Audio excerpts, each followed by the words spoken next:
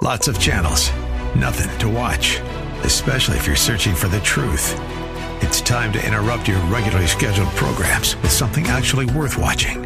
Salem News Channel. Straightforward, unfiltered, with in-depth insight and analysis from the greatest collection of conservative minds like Hugh Hewitt, Mike Gallagher, Sebastian Gorka, and more. Find truth. Watch 24/7 on snc.tv and on Local Now, Channel 525. Welcome to Sideline Sanity with me, Michelle Tafoya, brought to you by Legacy Precious Metals. There has never, ever been a better time to invest in precious metals. Please check out my friends at legacypminvestments.com, legacypminvestments.com. I talk a lot online, on my social platforms, and here about China. And my concerns not only about their slave labor, their human rights violations, but also their hostility toward the rest of the world and their long-term plans.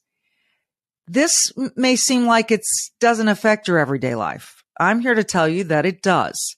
And I'm not the only one here to tell you. I have a great guest coming on to tell you in really understandable terms why you need to care about what's going on in China. I know a lot of you do, but so many people don't have even a scintilla of understanding of what is going on in this country. And it's a country that we are really intertwined with economically. And that's a dangerous place to be. We saw that during COVID, right? We saw how some of our supply chains were shut down. We couldn't trust China. We couldn't get some of our supplies from China because they were shutting everything down. Coming up, Ambassador Andrew Bremberg. He is the president of the Victims of Communism Memorial Foundation. By the way, that memorial just opened up this summer in Washington, D.C. If you get a chance, please visit it. He served as the representative of the United States to the Office of the United Nations and other international organizations in Geneva. He is a wealth of knowledge. He has a great way of putting this stuff in simple terms. I hope you'll stick around and listen because this is really important for every American to understand. Andrew Bremberg, the ambassador, joins us next. For nearly 3 decades, she's reported the action from the sidelines. She started very young. She's covered the NBA, NFL, Olympics, and the college football and basketball national championships. And now, during these insane times in our world, Michelle Tafoya thinks we need a serious dose of sanity. This is Sideline Sanity with your host, one of the sanest people on planet Earth, Michelle Tafoya.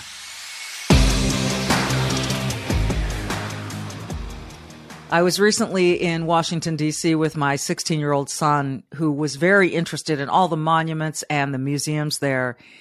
And I had hoped for us to take time to go to the Victims of Communism Memorial. There is a foundation there. There is a lot of great work done to remind people about communism, its victims, what it has left in its wake.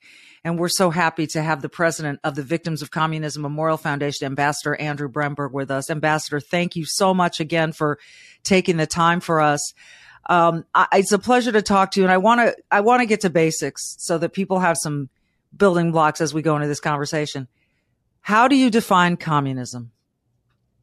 Thanks so much for having me. Yes. This is such an important topic for people to learn and understand today because it's very present and permeating throughout the world right now. So communism is the deadliest ideology in human history, and over the last century is responsible for killing more than 100 million people. So that's why, and more than 1.5 billion still live under communism today. So communism we define as a totalitarian ideology where one party rule and the state controls all the means of production and life throughout an entire country and an economy. So everything is state controlled. And we see this very prominently, obviously, in China. It is the Communist Party, after all. And we know that as of this recording, Xi Jinping has been elected and secured a third 5-year term. Likely will be serving for life.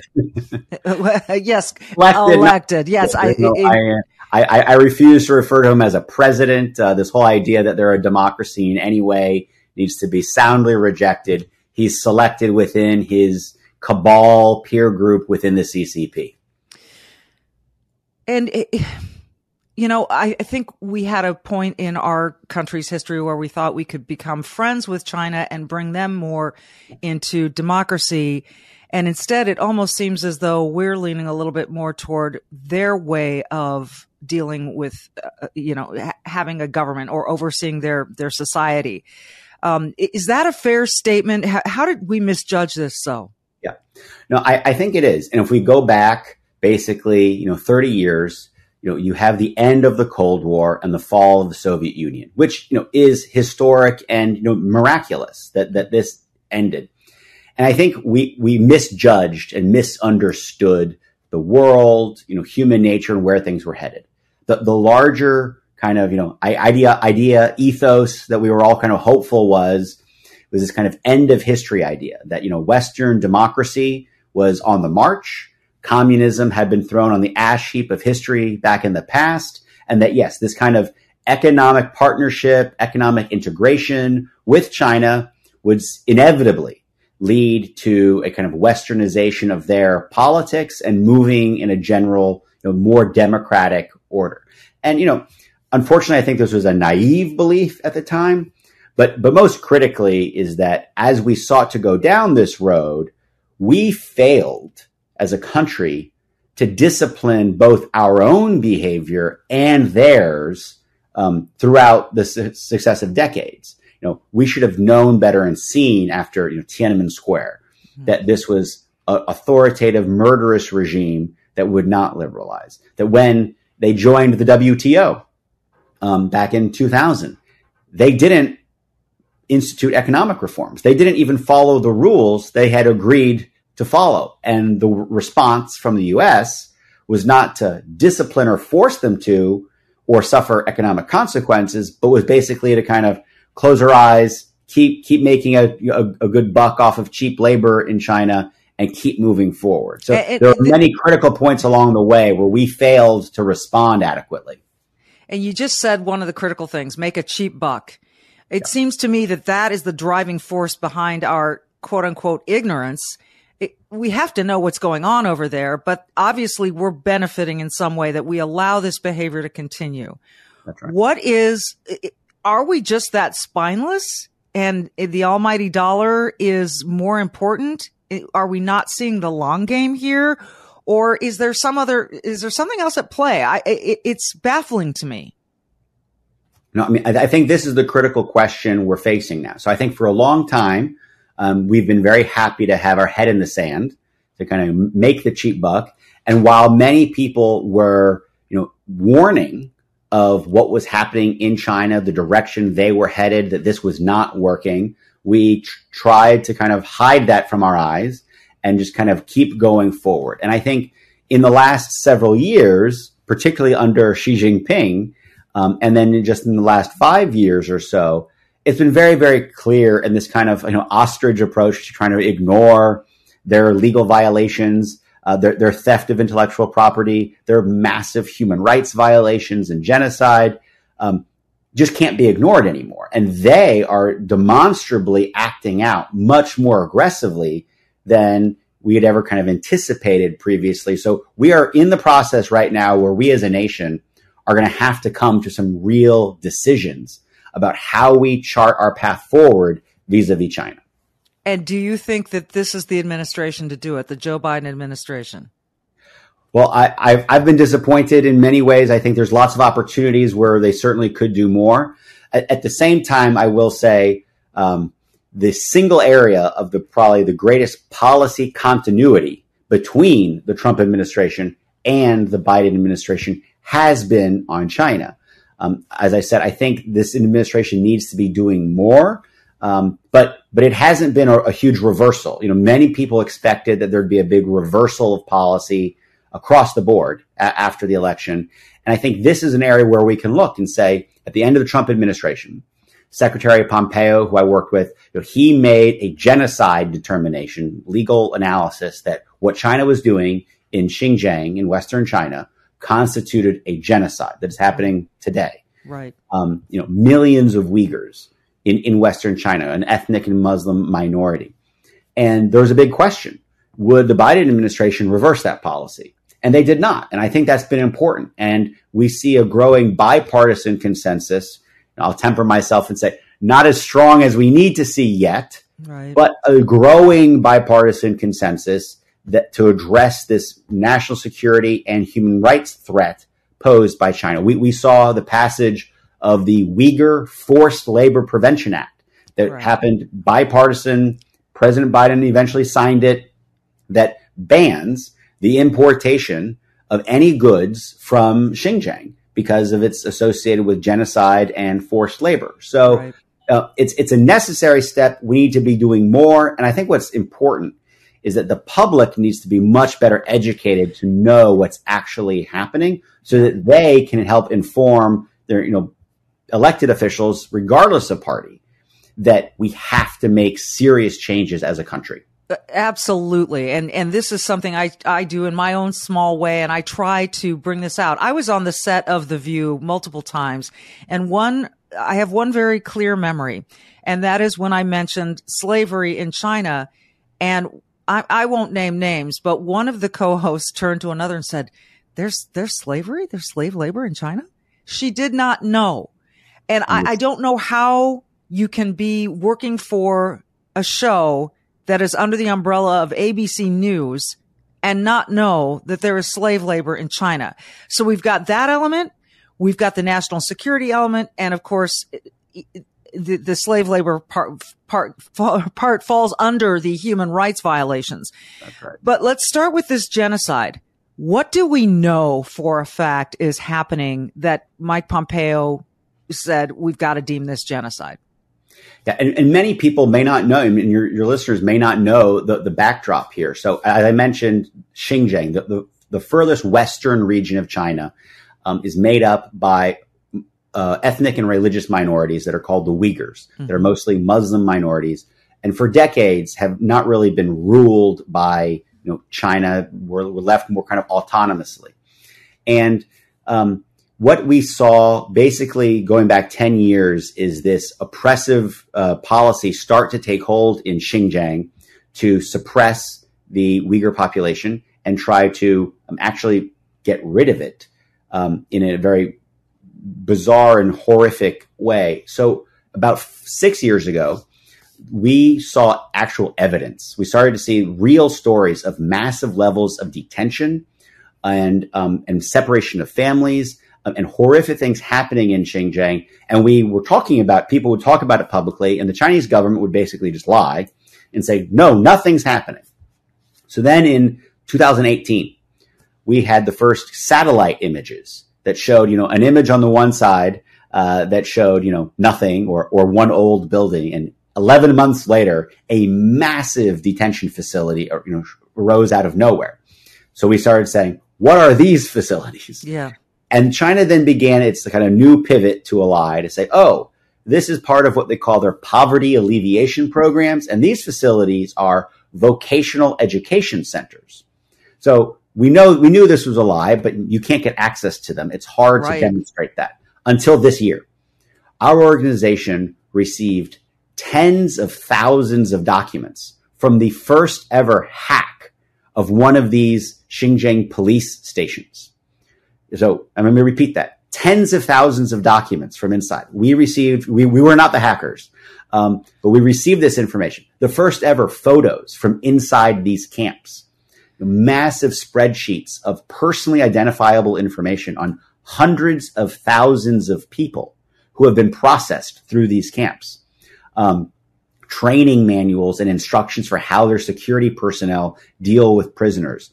And kind of previously secret and never before seen speeches and directives from Beijing and senior party officials to these operations in Xinjiang, acknowledging and directing this mass detention. So we released these Xinjiang police files this summer, and this has had a huge impact on U.S. foreign policy and other countries kind of ripping out and showing evidence to them that this genocide is taking place. And these documents, I'm obviously you've verified these. Yes. There's no way around this being falsified or anything like that. Absolutely not. And in fact, this past summer, the UN Office for Human Rights finally released a report that we had been pushing for years for them to release on the human rights situation in Xinjiang. And the most cited sources for evidence were these Xinjiang police files. And in fact, in a weird, perverse way, when China, who was outraged by this report, attacked the report, they basically validated that these were, in fact, real documents. They were saying we were misconstruing them, though.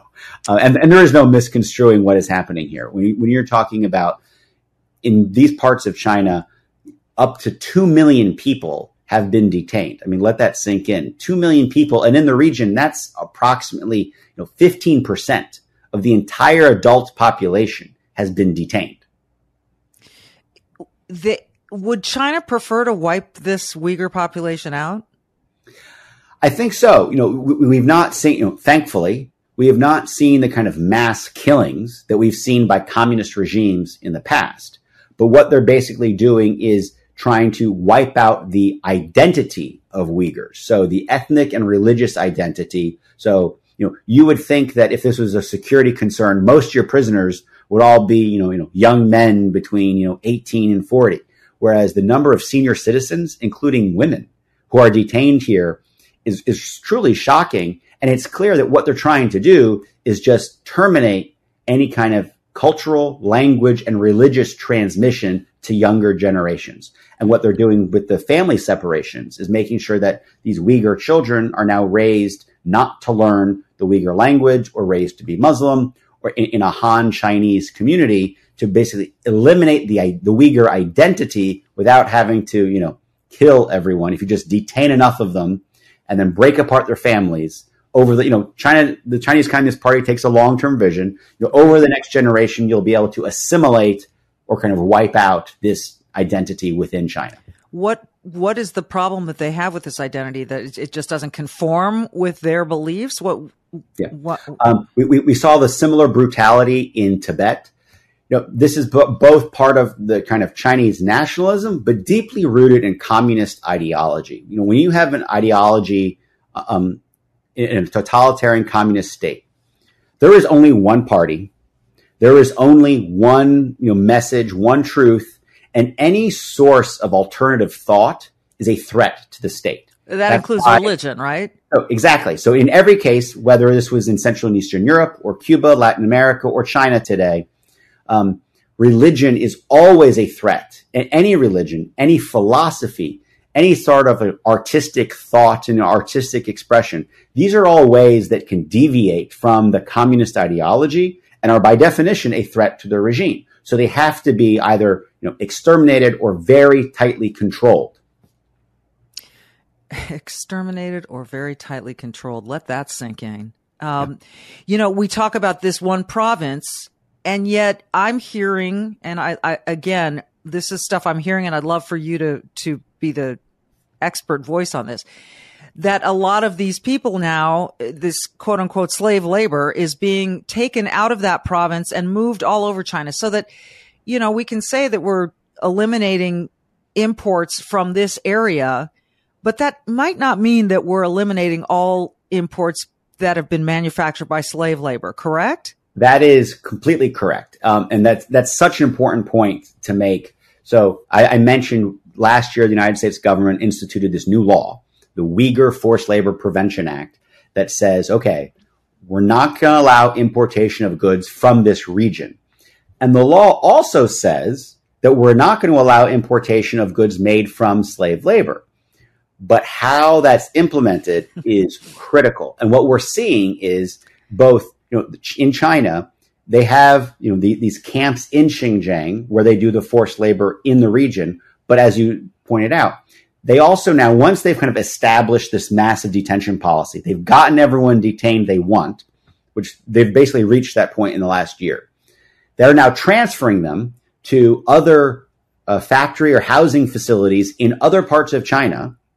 And we have this documented in all of our research as part of this kind of Uyghur labor force that they can provide to other parts of China. So even if it's not coming from Xinjiang, the product very easily, and in many cases likely in certain industries, is certainly tainted by forced labor or slave labor that we're seeing today. The entire solar panel industry from China, Yes. polysilicon.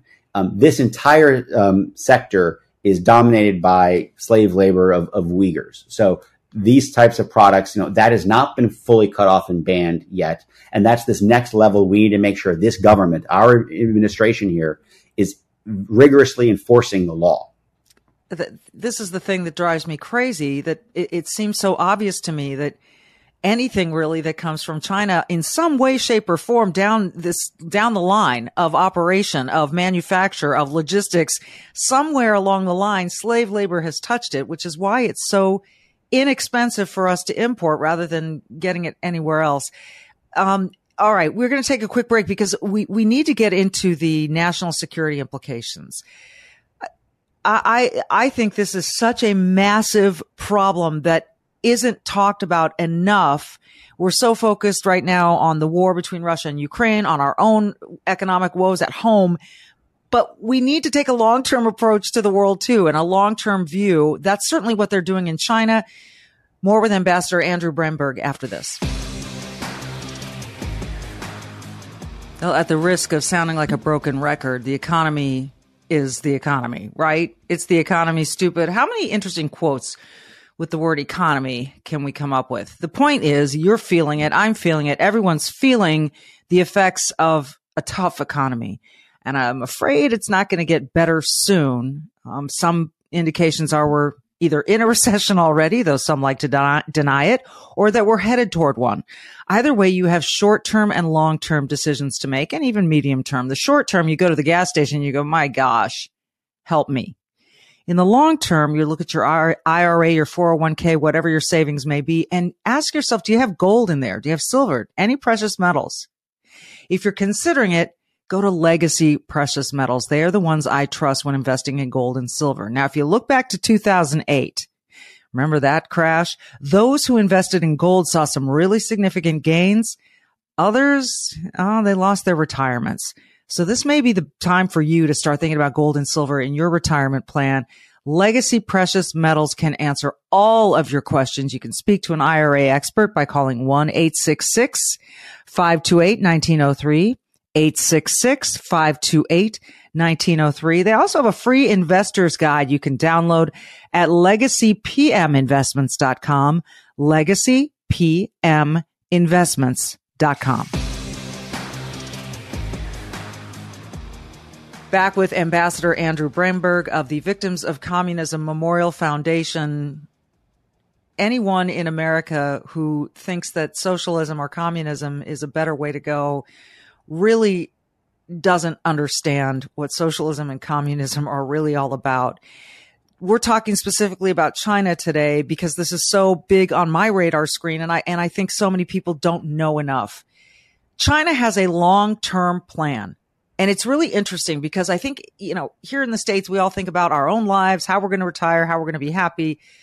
China is thinking about global domination hundreds of years from now, not just today, not just their own well-being, but the country's station in the world. What is their long-term goal as a country?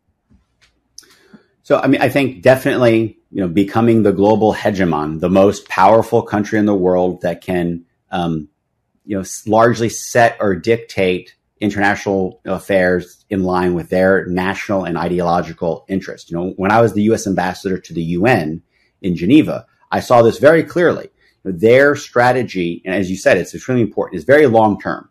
They look back and they view the current UN system, for all its, strengths and weaknesses, as something that the U.S. and our partners and allies built after we won World War II.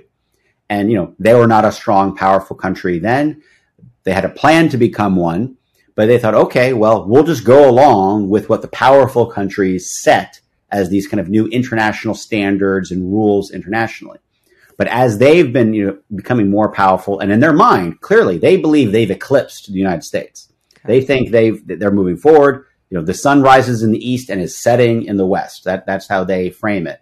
And that now that they're in charge, they're actively trying to do it right now. I saw it firsthand, and they're going to reshape the international order and rules to conform with their ideology and their interests. And I would talk with them, and I spoke with my counterpart to talk about human rights and this very troubling approach they were taking to trying to change the language about how we all talk about human rights. They have a very clear policy objective to focus less on individual rights and to focus on collective rights, or like the rights to development, so that when we can talk about human rights, they do a great job promoting and protecting human rights because of their collectivist ideology. If they create that on an even playing field or even above individual human rights. So I would talk to them about this, and I said, well, we've all agreed for decades these documents, the Universal Declaration of Human Rights, and you're trying to change this perspective. And their response was very surprising to me, which is that they felt, well, when you were in charge, you got to set the rules. So now we're going to be in charge. So you're being very rude. You can just go along with what we're trying to set. And it was very revealing that, it's not like they actually believe in these human rights. They believe, oh, whoever's the strongest gets to, set the rules. And that was a real, eye-opener to me, that we really need to be focused on pushing back on them in all these international fora to preserve the kind of Western democratic tradition, if we have any hope of preserving it for us, our children, and the world. Yeah. Yeah, I think that's when people look at China as its own country, obviously, but I think many people at their peril underestimate the power this country has, the ambition to set the global tone, to be the most powerful country on earth, which would not be a good thing. Right. What kind of steps are they taking? I'm sorry, I'm kind of going train of thought here. So I have so many questions. Their military relative to the United States military. Who is stronger? Undoubtedly, the United States has a stronger military than China. They know this. What they've been doing, though, is they've been building their military specifically to outcompete potentially the United States within a particular field of military engagement in the in East Asia and in the Western Pacific. So they have the hope and goal of kind of renewing what is their kind of, in their mind, rightful place as the kind of not just global hegemon, but first the Asian and Pacific hegemon. China for thousands of years, is an old, country and civilization. And for most of thousands of years was the kind of gravitational epicenter of Asia. Other countries and civilizations around its periphery, basically had to adjust to the gravitational pull of China. And again, over thousands of years that looked differently, but frequently you had, tributary states or vassals or other countries around China that, again, had to lean based off of the strength of China. So one, they want to reestablish that clearly. What is a huge problem to that is the U.S. military presence in the Pacific that creates a presumptive status quo, basically for mostly the last 70 years. That, because of the UN, structure, the U.S., our military partners and allies, we're not going to allow countries to just, through force, change borders around the world. And so countries like Japan and South Korea and the Philippines and Vietnam have all been able to pursue their own kind of national interests and foreign policy, obviously aware of what China's doing, but not in a kind of servile position vis-a-vis China. And that's something they want to dramatically shift. And that's the kind of first step of replacing that entire region of kind of satellite countries that reorient themselves in a more, servile relationship with China is their next step. Taiwan is a big part of that, right? And that is the first part of that step. Yeah. Their objective with Taiwan and our interest in Taiwan obviously are, they don't work together. And the people of Taiwan, how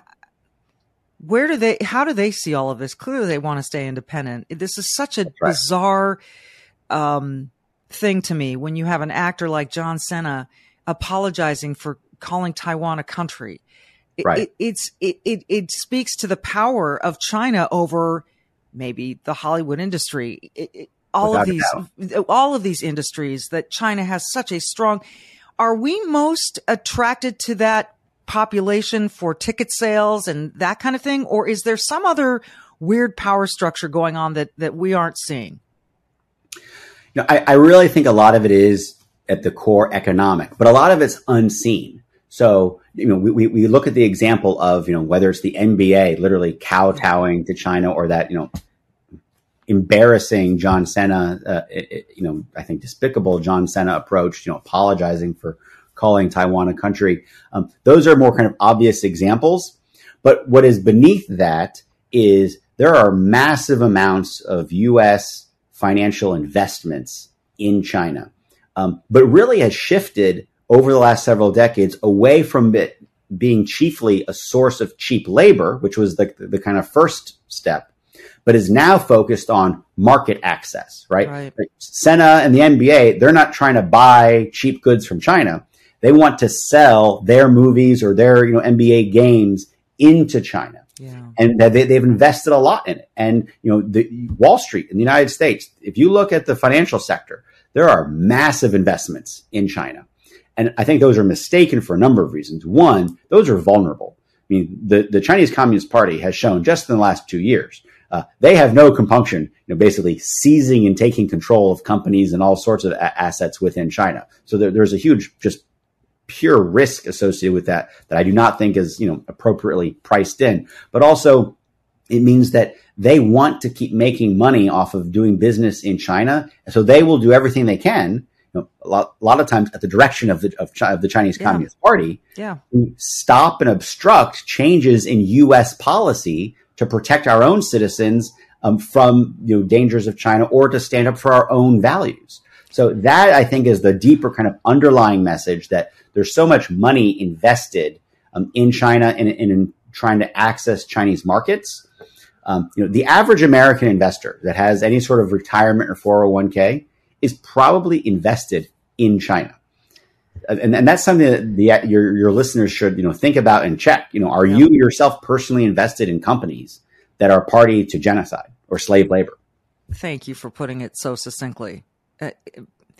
It's so difficult because some of the things that are manufactured there are things that now have become indispensable to us.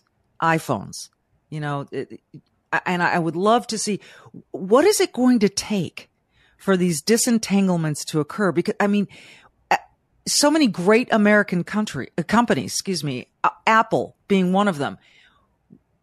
When are they going to wise up to, or have the patriotism, or even just the long-term view to understand that what they're partaking in here is bereft of our values, is damaging to human rights, and bring those manufacturing plants out of there? I know it's going to be expensive. I've talked to a couple of CEOs about this. I get that the entanglement is difficult, but it seems to me it has to happen. Absolutely. It absolutely has to happen. And my point is, it is happening. And companies that start that process now are going to competitively be better off by starting that and finding a less disruptive, smooth transition out of China than companies that, kind of stick their head in the sand. And when something gets worse, which it inevitably will, are going to have to make rush decisions. Or as we saw in COVID, you have these dependent supply chains that you can't count on. Right. So companies are starting to do that. I know Apple is moving some of their iPhone production out of China. I forget some of the details, but I know that's taking place. And you see it across the board on the supply chain side. They're moving out. I don't want to give them too much credit that's really about standing for human rights, but it's because they know it's an untrustworthy supply chain, as they saw in COVID. So that's moving out, and that is a good step and a good sign. My bigger concern is they're not trying to change their markets. They keep trying to move in on selling products and services into China. And that's going to be the big financial, target that they're going to be aiming towards. And, I criticize them, and I think it's fair to. At the same time, though, we need our government leaders to be clear to them and provide them the clarity that says, no, this is wrong and you should stop doing it. Because, I don't think you need the government to tell you what's right and wrong. Okay. But it is an excuse that they use to say, well, wait a minute. Why should I pull out? My competitor is going to be selling into China. The government isn't forcing us to do this. So why should I do it? I mean, the answer is because it's the morally right thing to do. And for all these CEOs and financial folks that seem to claim they care about morality, they should actually follow it. But aside from that, it is up to our elected leaders to provide the direction for these companies to say, look, you need to get out. They are a clear and present dangerous threat to the United States. They violate human rights and our values. And you should do everything you can to look for alternative markets and not focus on investment, because at the rate the Chinese Communist Party is going today, we are not going to be doing a lot of business with China in the future unless they dramatically change their regime. So I think that's a message that elected officials need to be sending to businesses and investors on a daily basis. And we, the voters, can be sending that message to our elected officials as well. I think, right. We've got to do that. We've got to say that as citizens of a free country, we don't like what's going on. You mentioned COVID, and I can't, complete this conversation with you without touching on this. It's astonishing to me that we have turned our focus inward about our mistakes surrounding COVID and, who did this and who did that and masks this and mandates that. All of that is debatable and worth discussion. But we seem to have forgotten the whole discussion of where this virus came from and was it manufactured? And it seems to me that why? Again, I'm going train of thought here, but why are we dropping the ball there? Is it simply because we don't have access? This is a critical issue. And let me just add to this perspective. As I said, I was the U.S. ambassador to the UN in Geneva.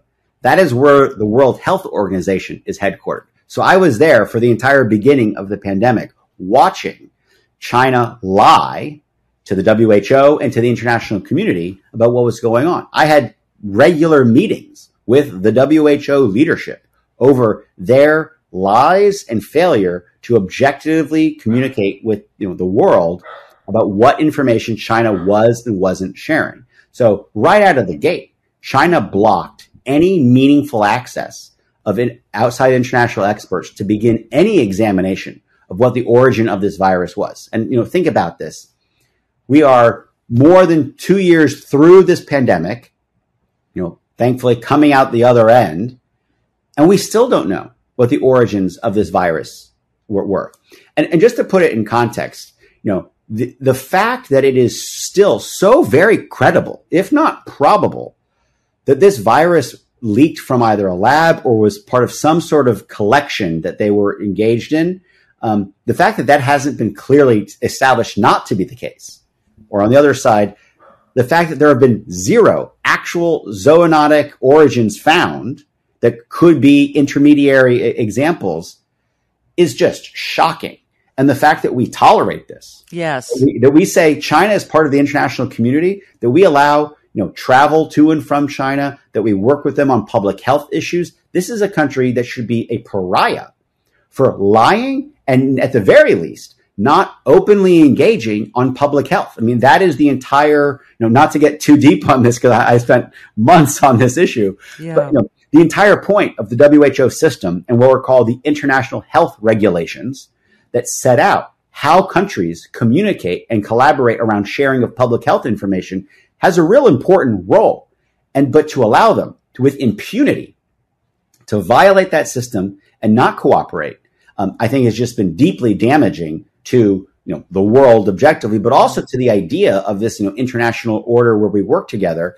And the fact that there have not been more severe consequences for China is very troubling, because when the next virus pops out anywhere, either from a lab or from nature, right, and whether that happens in China or some other country, have they learned the lesson that we have to be transparent and share this information right away? Or have they, not just the CCP or other countries, have learned, hey, we should really hide things as much as we can, and there won't be consequences. Right, we'll get away with it. This is all happening at the same time that China sucked up the entire PPE supply right when this was happening. So, I mean, they knew this was spreading, and they started buying all the PPE that they produce and sell way before other countries kind of realized what was going on. Right. And just an important point to make that I always drove home was that, the Chinese government had, obviously in hospitals and labs, very early versions of this virus, even if we just take them at their word, in December that they had been analyzing. And they refused to ever share any of the original virus samples that would have been extremely helpful in developing the diagnostics or vaccines or treatments.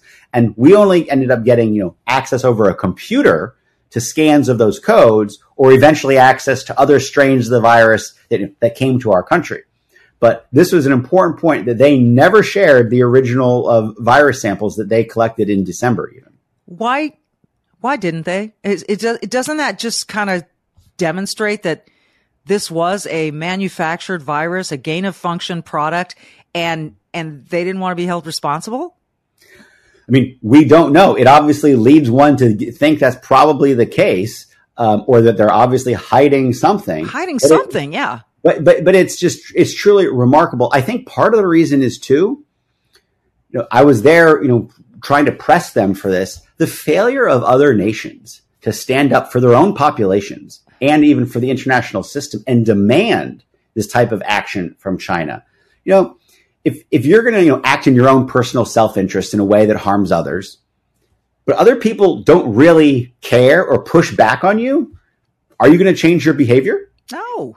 And that's the basic human psychology that I think we have to understand. I mean, they're not, the CCP, they're not, aliens. I mean, they respond with the same type of human behavior that fits their ideology. They have a different value set, but they respond to incentives. If the response of the world to them not sharing this information was, swift, condemnation and cutting off of other international relationships of different types or cooperation, it would have made them, give it at least a second thought.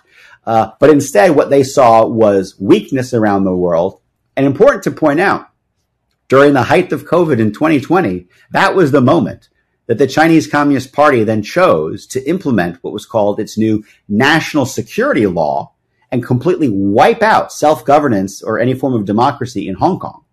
That's when they chose to crush Hong Kong and violate their international agreement with the UK when Hong Kong had been handed over to mainland China, in which they had promised that now Hong Kong would be part of one country, but two systems. Right. And they completely violated that and wiped it out at the height of COVID, knowing other countries aren't going to do anything about it. So now's our time to act. And if the United States and the rest of our partners and allies don't start to show a spine, to show that international agreements are important, our values are important, and we're going to push back in important ways, there's a huge risk that China is going to keep learning the lesson that no matter what they do, they can get away with it.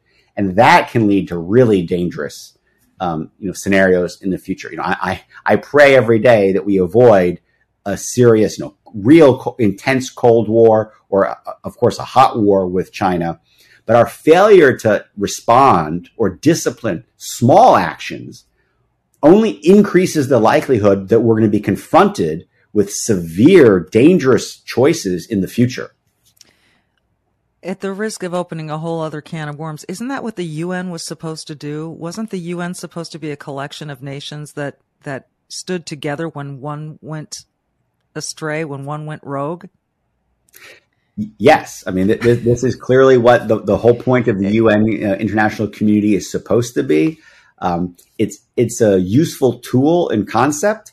It's a great idea behind it. The problem is we don't actually defend the values that we've put into the system. So if the US and other countries won't stand up for it and use it, it's going to be used or misused by other countries, whether it be China and the way they're trying to reshape the values of the UN, or as we see today with, Russia. Oh my goodness. You and I are going to have to reconvene and dig deeper into the UN at some point, because it seems to me that organization proves again and again that it isn't willing to stand up for its values as a collective, that it talks a lot and they have some great meetings, and I'm sure they have some great cocktail receptions, but I'm a little concerned about the actual spine there that it was supposed to have. Ambassador Andrew Bremberg, this has been so enlightening, and we've only scratched the surface. There's so much to discuss, and you explain it very, very well, and I hope we can have you back. Great. Well, thank you so much for having me, and thank you for your support for our mission and for the Victims of Communism Museum here in Washington that we, as you said, we opened this summer. It's so important that people from all walks of life, particularly students and school groups. I encourage all your listeners to tell your schools to bring your students to come see the Victims of Communism Museum, or if they can't come in person, access our information on our website, which is victimsofcommunism.org. where we have all sorts of important educational material to help parents, but teachers teach and educate younger generations about all the victims of communism. So important. It's just massively important. I'm so thrilled that the memorial, the museum has been opened, and that I hope you get just tons of foot traffic, because it is so important. And I appreciate you being with us for this edition of Sideline Sanity. Thanks for joining us, everyone. Don't forget to be brave and stand up for people. Do good. Check out the Victims of Communism Memorial Foundation online. And thanks for sticking around.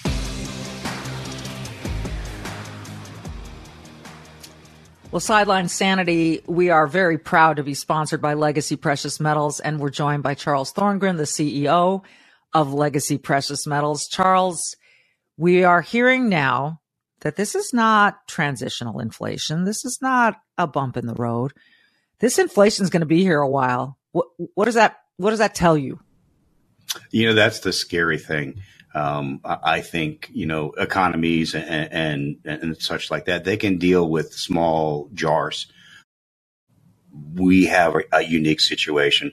We had a Fed that waited much too long to react to the situation, calling inflation transitory for a year when everyone knew it wasn't.